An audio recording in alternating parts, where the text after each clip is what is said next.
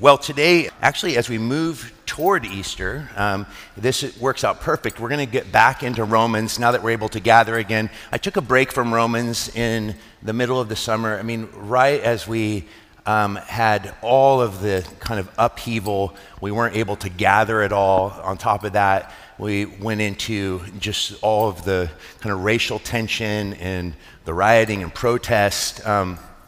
We just realized Romans is such a doctrinally dense book that there was a little bit of a disconnect for people trying to watch it at home. And so we decided, hey, let's take a break and kind of speak to what's happening and what are messages right now that are going to help the community as we're apart through that season. But Door of Hope, we're going to do topical series occasionally, but we want to be a people that continue to study the Word of God and allow God's Word to speak to us where we're at. And it's really awesome. We're going to start in Romans 6. We left off at the end of chapter 5 when we were last in it, which is in July. And we're going to begin chapter 6 today, and it actually lines up perfectly with Easter because we're going to be talking about this beautiful reality that we call sanctification. You know, the Apostle Paul, up to this point, has been establishing the assurance that we have when we place our trust in the complete work of Jesus. That our salvation is not based upon what we do for God, but it is based upon what God has done for us in Christ. This is why we always like to say that the gospel is down to earth. Is that religion is always human attempts to climb a ladder toward divinity, to prove their worthiness of God's salvation. But the salvation that comes to us through Jesus Christ declares over us, first of all, our impotence, the reality that sin has blinded us, that we were once dead in our sins and trespasses. A dead person isn't really capable of doing much. And so what are we told is that God sent his only son. And Jesus said in the beginning of John chapter 1, he makes this powerful statement in which he says, "You will see greater things than this, for you will see angels ascending and descending upon the Son of Man." And what he's referencing is that picture that we have in Genesis in which Jacob is given a vision by which he sees a ladder from earth to heaven and there are angels ascending and descending upon the ladder. And then God is at the top of the ladder and proclaims a covenantal promise over Jacob. And that promise really is looking all the way forward to the salvation of the world through Jesus. That God's promise to Jacob and his ancestors was that through that line would come the Messiah. And Jesus says, listen, the ladder that was impossible for humanity to climb, that ladder actually is me. And so it is for us that the symbol of Christianity is never a ladder. It's not steps toward perfection, but we work from perfection, which is Christ in us, the hope of glory. In other words, our symbol is a cross, and the cross is not something you climb, it's something you die on. And I think that this is really important as we begin to move into what is the essence of sanctification. If justification is a right standing before God because of what Christ has done for us on our behalf, it's us who are guilty sinners who Jesus stands in the gap and says, I take their guilt upon myself.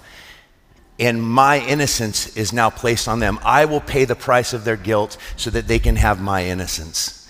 And this is what it means to be in Christ. If anyone is in Christ, the old has gone and the new has come. But how do we live the sanctified life?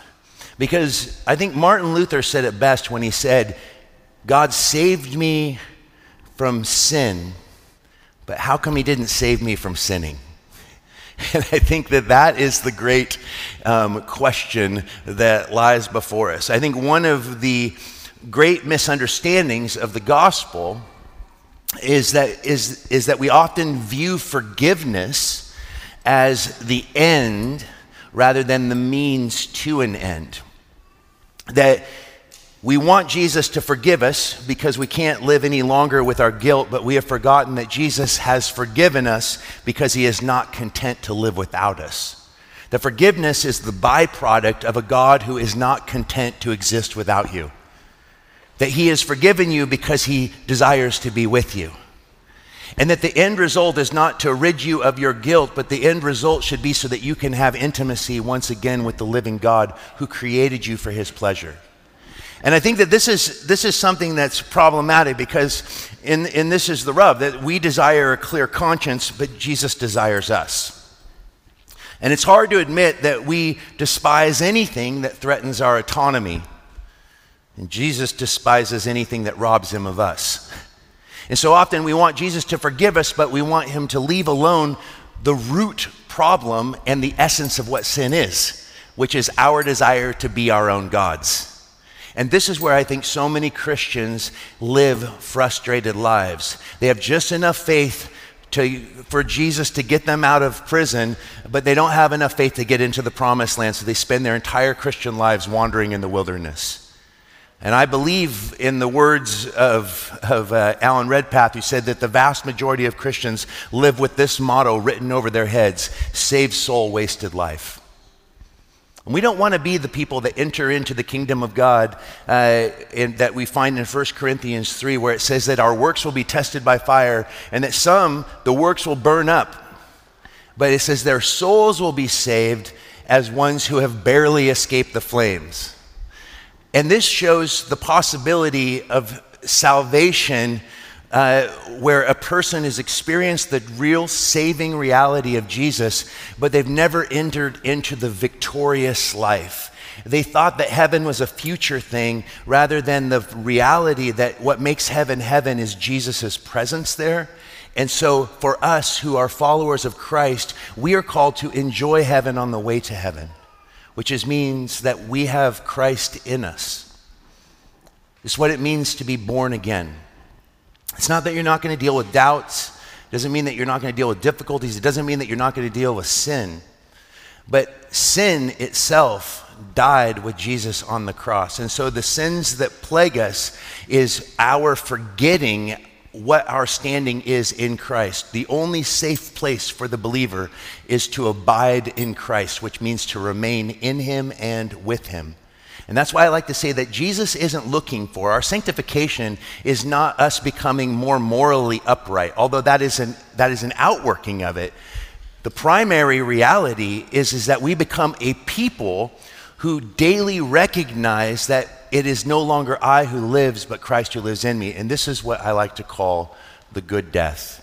And honestly, it was the key to Luis Palau's success as a global evangelist, who went to be with the Lord last week at 87 years old, after literally sharing the gospel with millions of people and seeing millions of people give their lives to Christ.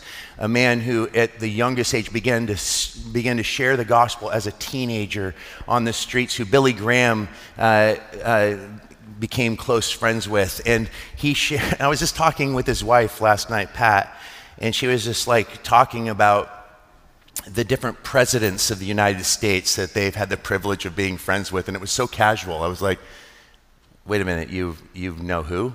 And she's like, George W., he was a good man. He loved Jesus. Like, just going through these lists.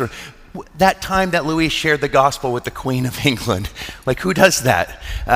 It's just this little poor man from Buenos Aires who just got on fire for Jesus, and he lived this life that said, I will live every day surrendered to the reality of Jesus. I know what I am apart from him, nothing, and therefore I give him everything. And what I found is that Luis's holiness didn't flow out of his attempts to be moral, it just flowed out of his attempts to live with a constant awareness that he belonged to Jesus.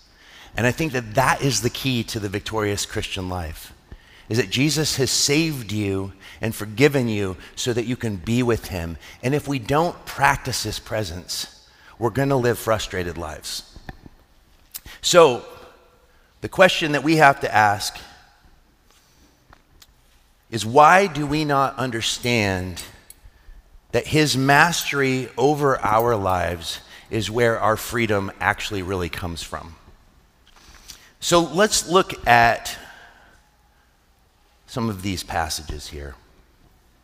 I want to just begin with these two verses here in Galatians 2, verse 20, and Colossians 1:27. This sets up really the theme of what Paul is digging into in Romans 6, 1 through 4. The first one, Galatians 2:20, I have been crucified with Christ. In other words, Paul is saying that old nature, that old man, he died and was buried with Jesus. It is no longer I who live, but Christ who lives in me. So let me just ask you a question right there. When Paul makes a statement like that, because this is one of the false ideas that we have as Christians, or even those that view Christianity from the outside, is this idea that it's all about dying to self, which means that it's about losing yourself, no longer being a unique individual, that it's about becoming just a puppet or an empty shell of a human being. Is that what you're saying is the key to freedom? But that's not what it means to be crucified with Christ, and it's not what it means when Paul says, no longer I who lives, but Christ who lives in me. What he is saying is that the uniqueness of our temperament, our personhood, that God made each one of us in a very particular way, and the truth of who we are meant to be doesn't come out until we die to the lie of what he never intended us to be. And so that autonomy that we often grab a hold of, this idea that I have the right to define for myself what is right and wrong, which is the essence of our first parents' sin in the garden, is that we begin to live lies and believe lies about God, about others, and about ourselves. And the restoration of our uniqueness, actually becoming the various members of the body of Christ, flows out of that total surrender to Jesus. And so when our lives become infused with the Spirit of God begins to actually reveal who we really are and what we are meant to be. You know, I never would have chosen to be a pastor or even a worship leader for that matter. Those things flowed, those desires and that hunger flowed out of entering into a right relationship with Jesus, is that he began to change my desires. And what he did is he took the things that I always loved, but they now became connected to him. And in doing that, there was almost like a rewiring of my heart and my mind. And I began to realize that all the things that I thought I wanted were not actually the things that I wanted. They were just connected to a longing that only God could satisfy. And that's why all of those other things never actually satisfied me. That's why it didn't matter how much success I got or how much praise I got for my songwriting, that none of it mattered. And it was even more horrible when it failed, because I thought this is the only thing that brings meaning to my life. And then when it didn't do well, it was like, what does my life even mean? And Jesus showed me that's the problem, is at the moment you set your eyes upon temporal things that cannot bring ultimate satisfaction. Because even if I had achieved the fame that I wanted, we see the fickleness of fame. Isn't it amazing that people can be the biggest celebrities in the world and be literally forgotten now within a couple years?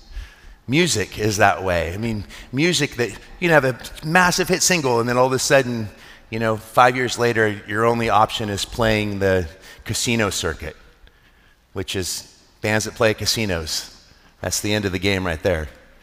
You get money for it, but it's not cool. So I think that it's like the theme of casinos is yesterday's stars today.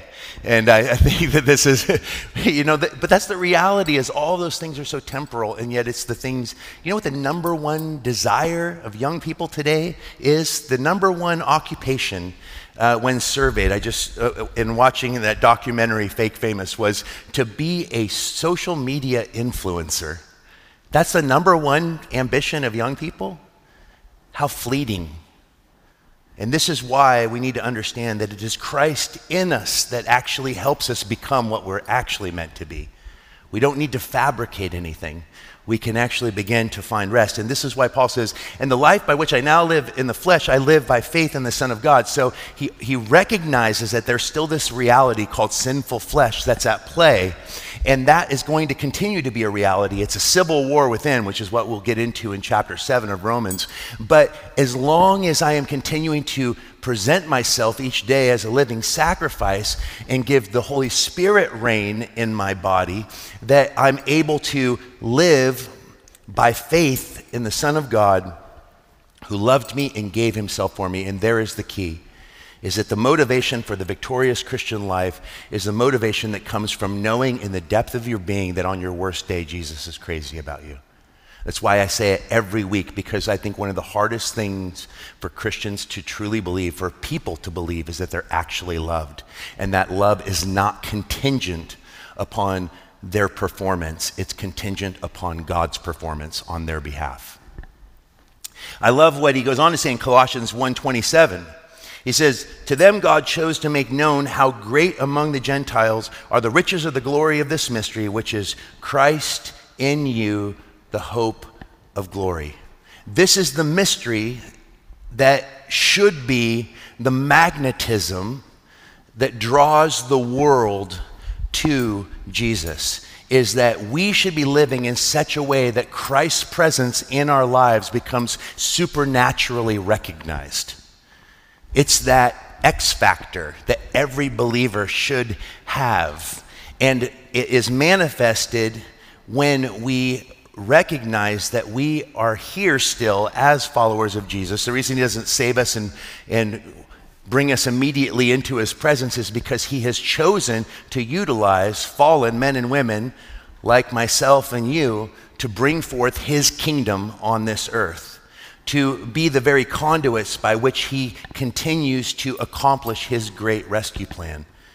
And the theme of the text today is about recognizing that our justification is meant to move us toward a sanctification, which is a life by which Jesus becomes evident in and through us as individuals as well as a community.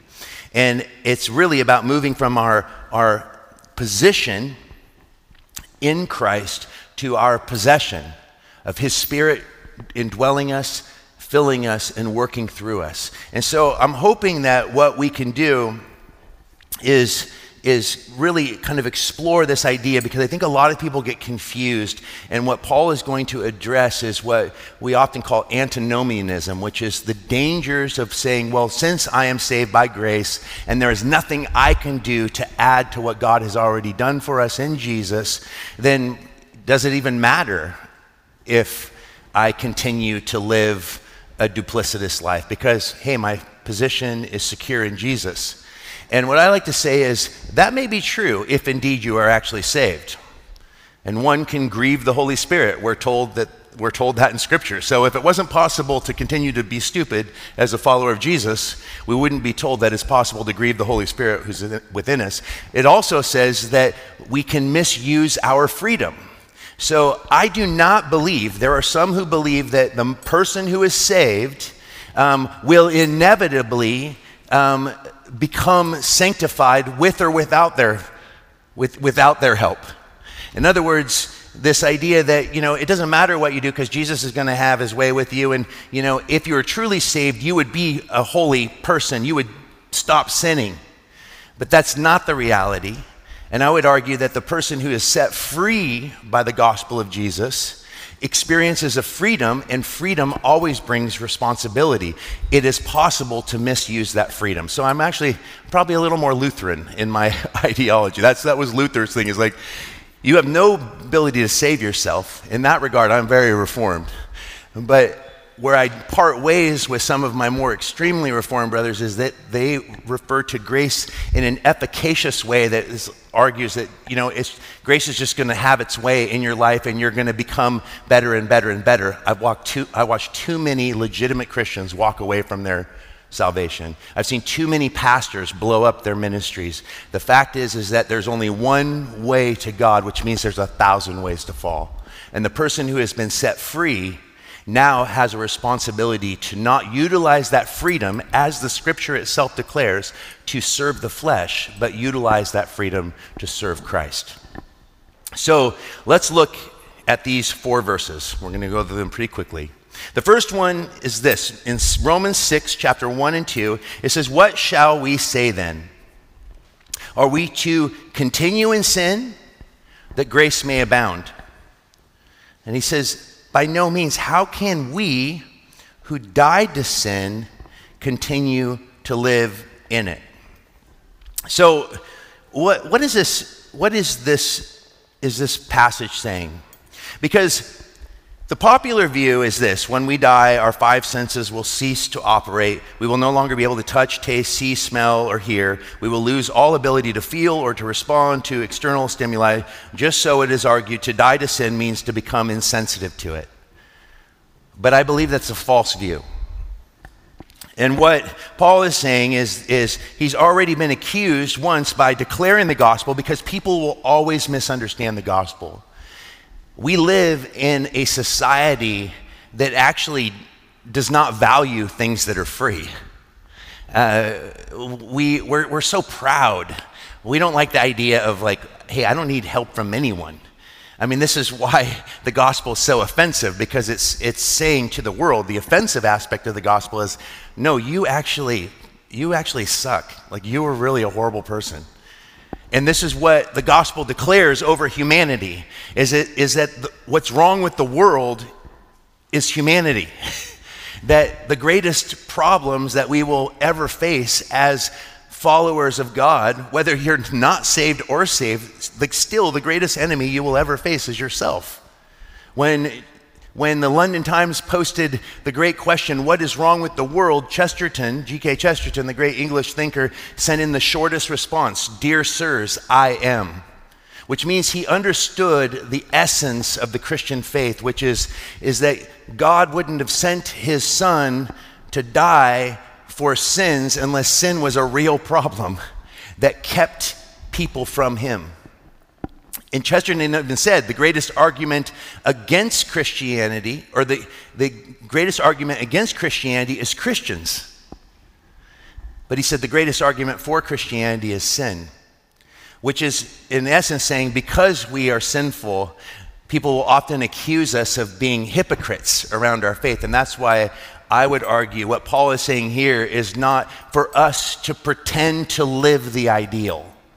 And this is what has gone wrong in the American church again and again. I believe it is the essence of what went wrong. My personal, and we can't know because this person is past, but as we continue to wrestle with the outcome of RZIM Ministries and the fall of Ravi Zacharias and all the information that's come out about the sexual scandals and the abuse of these young women and using his spiritual authority to manipulate, which is a heartbreaking thing for a guy that was so respected within the evangelical community.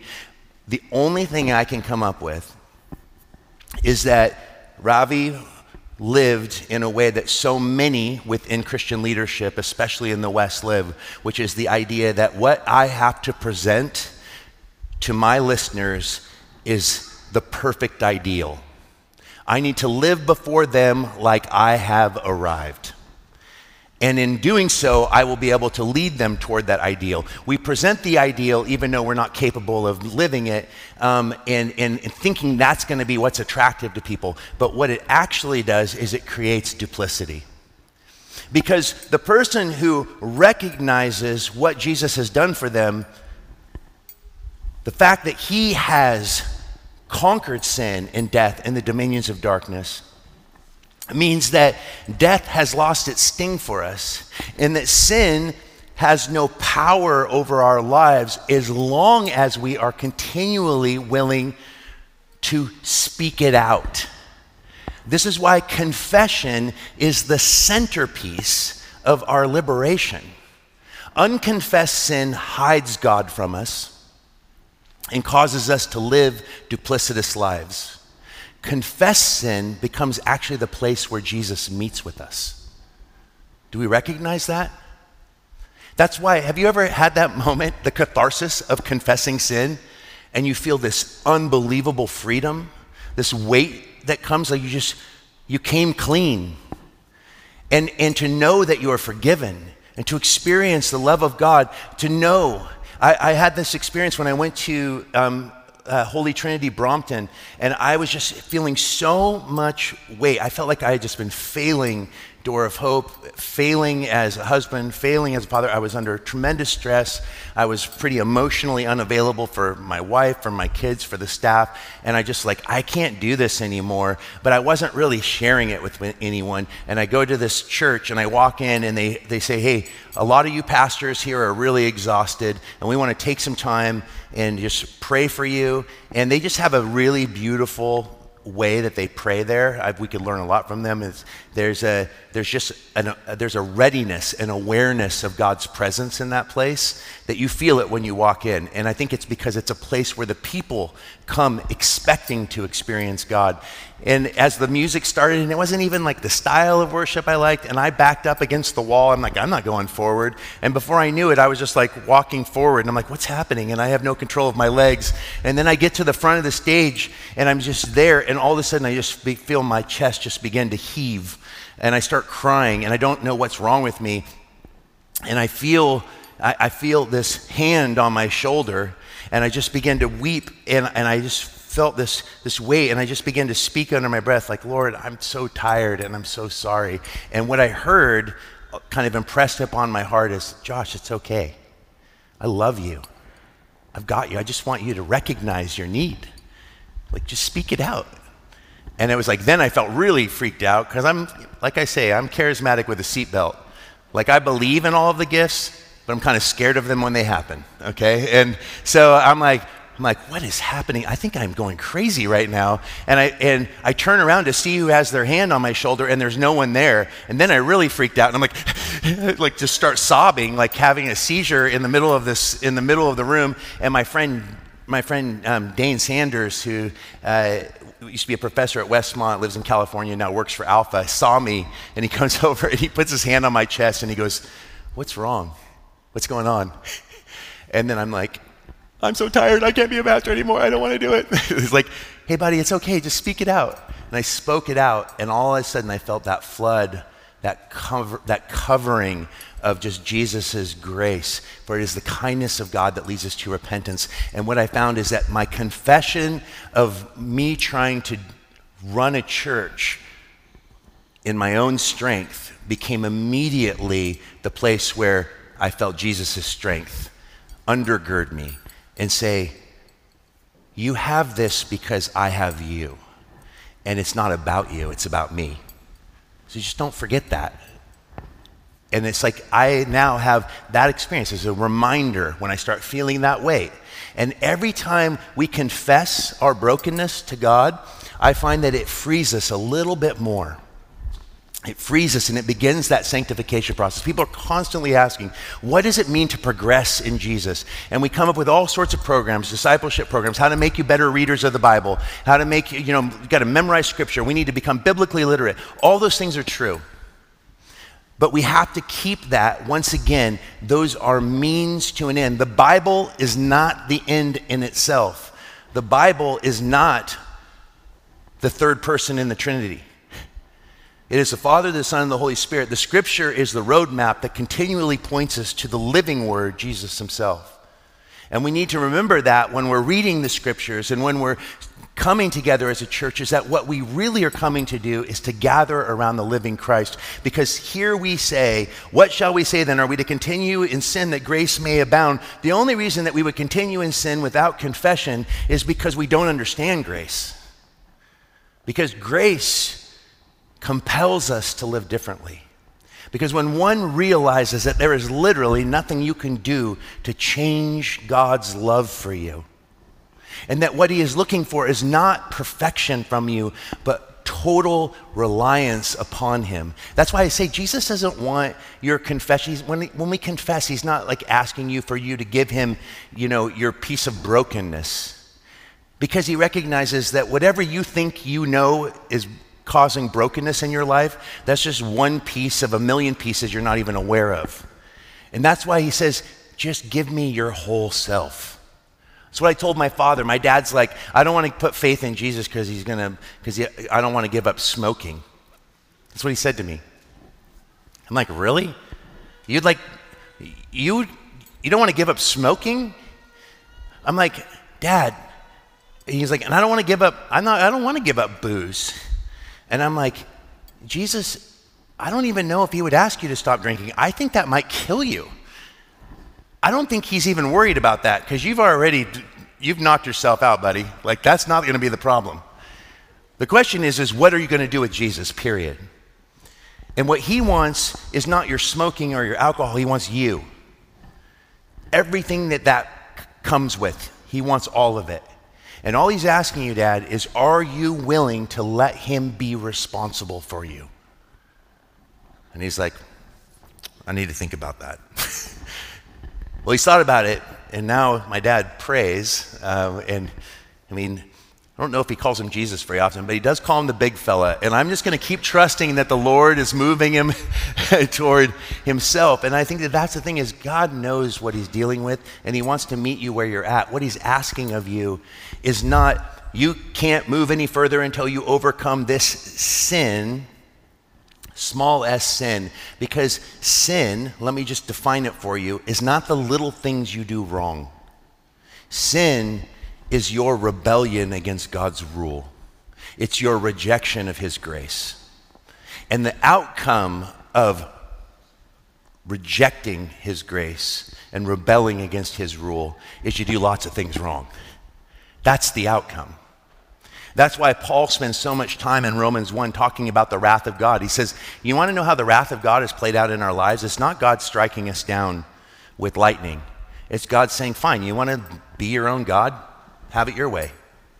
Do what you want. It says, therefore God gave them over to a debased mind to do those things which are unfitting.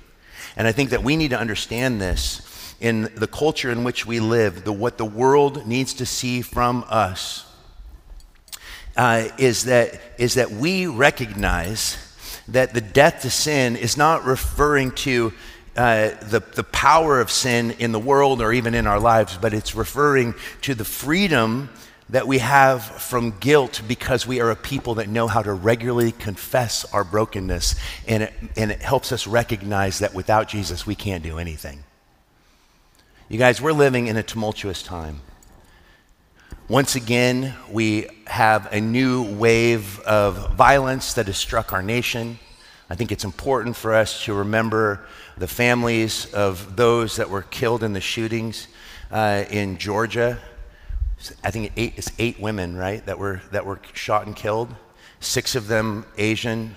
Questions around whether or not it was racially motivated. I would argue it's kind of hard to say that it wasn't. He tries to say that it isn't, but it doesn't matter what the motivation was. It was evil. And it's the outcome of a sinful humanity. And we need to realize that the solutions to these problems, because we are right now in the middle of a political war around how to fix sin problems. And I tell you right now that the government is not the place that will give us the solution, the church is. And we have to believe that. Because the world will turn just as quickly on the church. And we're always looking for scapegoats. We're going to say, the problem is white racists. Or the problem is, the right. Or the problem is the left. And those battles, that's not our battle. Our battle is against principalities of darkness and the rulers of this age and the influence that sin has on our lives and the ways that we all play the victim and the victimizer almost every day. And this is what I find so deeply troubling about the culture in which we live, is that there is a continual cry for justice, but there is no understanding of grace. There is no understanding of mercy. And the kind of justice that the world is driving for and clamoring for is a kind of justice that brings bitterness rather than healing. And I would argue that we have the solution by which we can bring healing, because it is Christ in us, the hope of glory, who feels the pain of those families that just lost their girls, who understands the depth of our brokenness. And he says, not only did I die for those girls whose lives were taken from them, but I actually died for the shooter who shot them. And that is an upside down thing that our world cannot understand. And this is why we need to understand as we move forward as a community of healing is that we know how broken we are. We know what we are capable of because I know what Jesus has saved me from. I know the biased thoughts that I have had toward people. I know the vitriol that I have felt when I dislike what someone says or thinks. I know the ways that I can be snarky, and I see the ways that I violate the Holy Spirit all the time, which is why I have to continually every day say, Jesus, forgive me, help me, I am yours. In other words, my problems, I'm willing to let them be your problem. Sort me out. You sort me out. Palau Luis taught me this, is that the key to his holiness was just a daily surrender to Jesus, recognizing that without Christ, I am nothing. I'm just a sinful man. But in Jesus, I have the ability to be a conduit of his grace. This is what it means when we who have died to sin now live in the power of the Spirit. And this is why he goes on to say this. This is the good death. Death in Christ moves us to becoming alive in Christ. Do you know that all of us who have been baptized, that word baptism literally means immersion into. We have been baptized into Christ Jesus. We're baptized into his death. This is why even if you've never been baptized, one of the few sacraments that Jesus actually commands of believers, and we'll be doing baptisms not long after Easter. The whole purpose of baptism is a public demonstration, a visible witness of the supernatural transformation that we've experienced. In other words, I have died with Christ.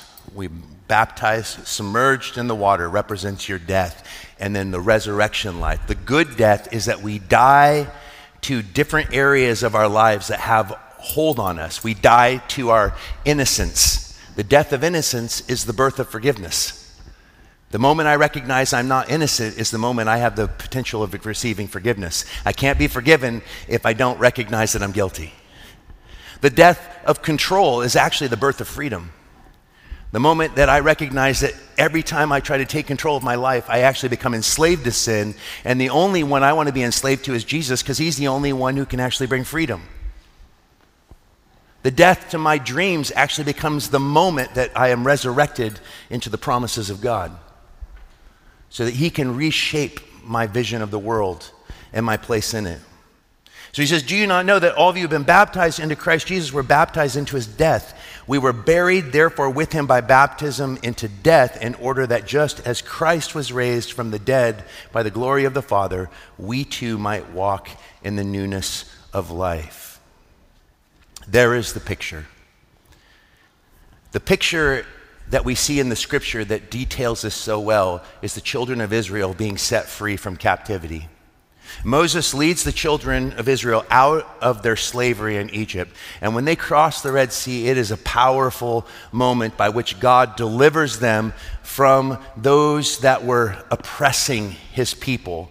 And he brings destruction upon the oppressor. And I would argue that Pharaoh even is like a type of the enemy of God, the devil himself. And we see this unbelievable deliverance, but they get into the wilderness, and what happens is that they begin to look back on their previous lives, and they begin to complain about where God has led them. And they're like, we would have been better off if we would have stayed slaves. They complain about, he gives them heavenly food, manna to eat. And I picture manna as a picture of scripture. It's like, how often it's like, God has given us a roadmap to understand his heart, to know him, and we complain about it. It's too big, it's too boring. Jesus says, I'm the bread of life. And we're like, I don't like plain bread. I want something on my sandwich. And so we're constantly complaining about these beautiful gifts that God gives us because we think we know better than God what will make us happy. And so like the children of Israel in the wilderness, we continually grumble against God trying to lead us into real hope, real promise. And the promised land is not a picture of the future reality of heaven. The promised land is a picture of the victorious life of Christ right now. Is that the reason Joshua and Caleb were able to go into the promised land with an entirely new generation is because they were the ones that showed us what the victorious life looks like. They're not perfect.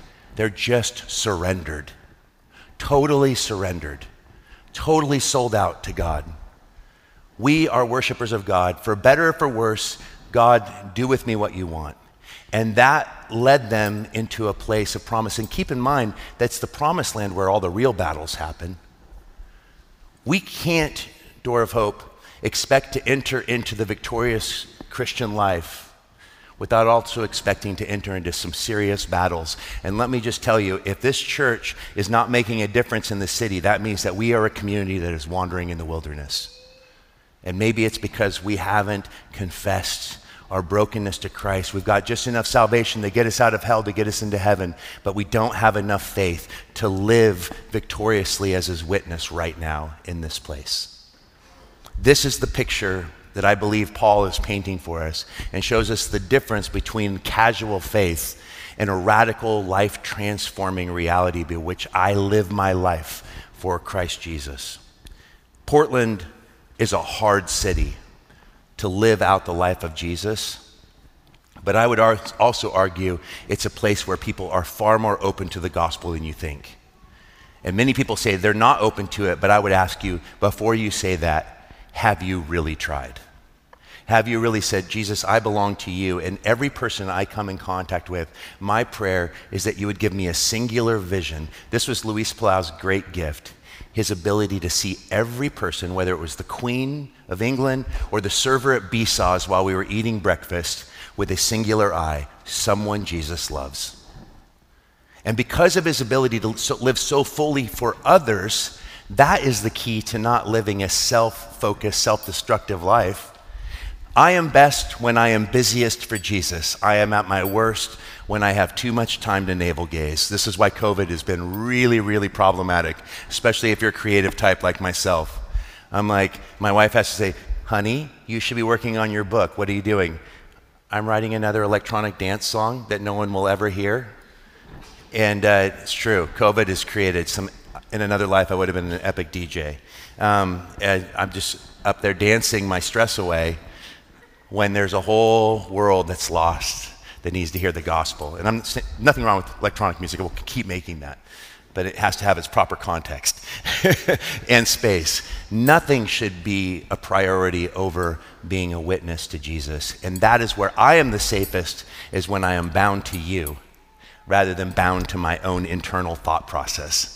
May we live outwardly for Christ. May we discover that we have died to sin. The guilt and the shame that comes with sin means that we now have the freedom to confess it because Jesus has dealt with it. And when we confess it, that becomes the place where we meet the living Christ, who not only is with us and for us, but he is within us, wanting to work through us. This is the gospel. Amen? Let's pray. Lord Jesus, thank you so much for the transforming reality of the gospel. My prayer right now is just that we at Door of Hope would be a church that recognizes that our power is not wrapped up in our intellectual capacity or our natural gifts or talents, but our power is wrapped up in our willingness to humble ourselves before you, our King, and recognize our brokenness apart from you. Our sainthood is wrapped up in recognizing that we are sinners who have been saved by grace. And so, Jesus, we confess to you, we confess to one another our brokenness because we know that this is the place where you meet us. Unconfessed sin, Lord, hides you from our consciousness. A confession of our rebellious spirits is actually what frees us from that rebellion and brings you into view. And so I pray right now, just as I experienced the presence of your Holy Spirit in London, I pray for Door of Hope. I pray for this community that we would be a people that just cry out to you and just ask, Lord, would you move in our lives? Would you move in us? And if you don't know Jesus today, I just would remind you that the gospel is about God's work on your behalf, that Jesus is the Son of God. He is the God-man, and he entered into the human dilemma, and he took upon himself human brokenness and sin into his very being, and he dealt with it once and for all upon the cross of Calvary. And we are told that on the third day he rose from the dead because death could not keep him. When he cried out to the Father, "It is finished." It meant that sin and death and the dominions of darkness had been destroyed. And Lord, your word says that whoever confesses with their lips that Jesus is Lord and believes in their heart that God raised him from the dead shall be saved. We need to confess those words every day because we have been saved, but we are being saved and we shall be saved. So let's together as a church simply speak those words out. Jesus is Lord. Say that with me. Jesus is Lord. Lord Jesus, to say you are Lord means that we are not. To say you are Lord means to say, my kingdom go and your kingdom come. To say you are Lord is to recognize that you are the Savior of the world and the rightful ruler of this world that is under the sway of the wicked. When we do pray right now for the families that have been affected by this terrible act of evil and violence, and we pray for comfort, we do pray for peace in our nation. I pray that we as a community of faith would be a place that does not fall into a landscape of hatred and finger pointing, but instead that we would be conduits of your grace, viewing all people with a common vision, that they are people made in your image, giving all people the dignity that they deserve as image bearers of you. And so, Lord Jesus, I pray that Door of Place would be a place of healing. I pray that it would be a place of diversity. I pray that it would be a place that is safe for a community like Portland to experience your radical, unsafe gospel because it turns our lives upside down. So Jesus, we confess we need you. Without you, we can do nothing. It's in your name we pray. Amen.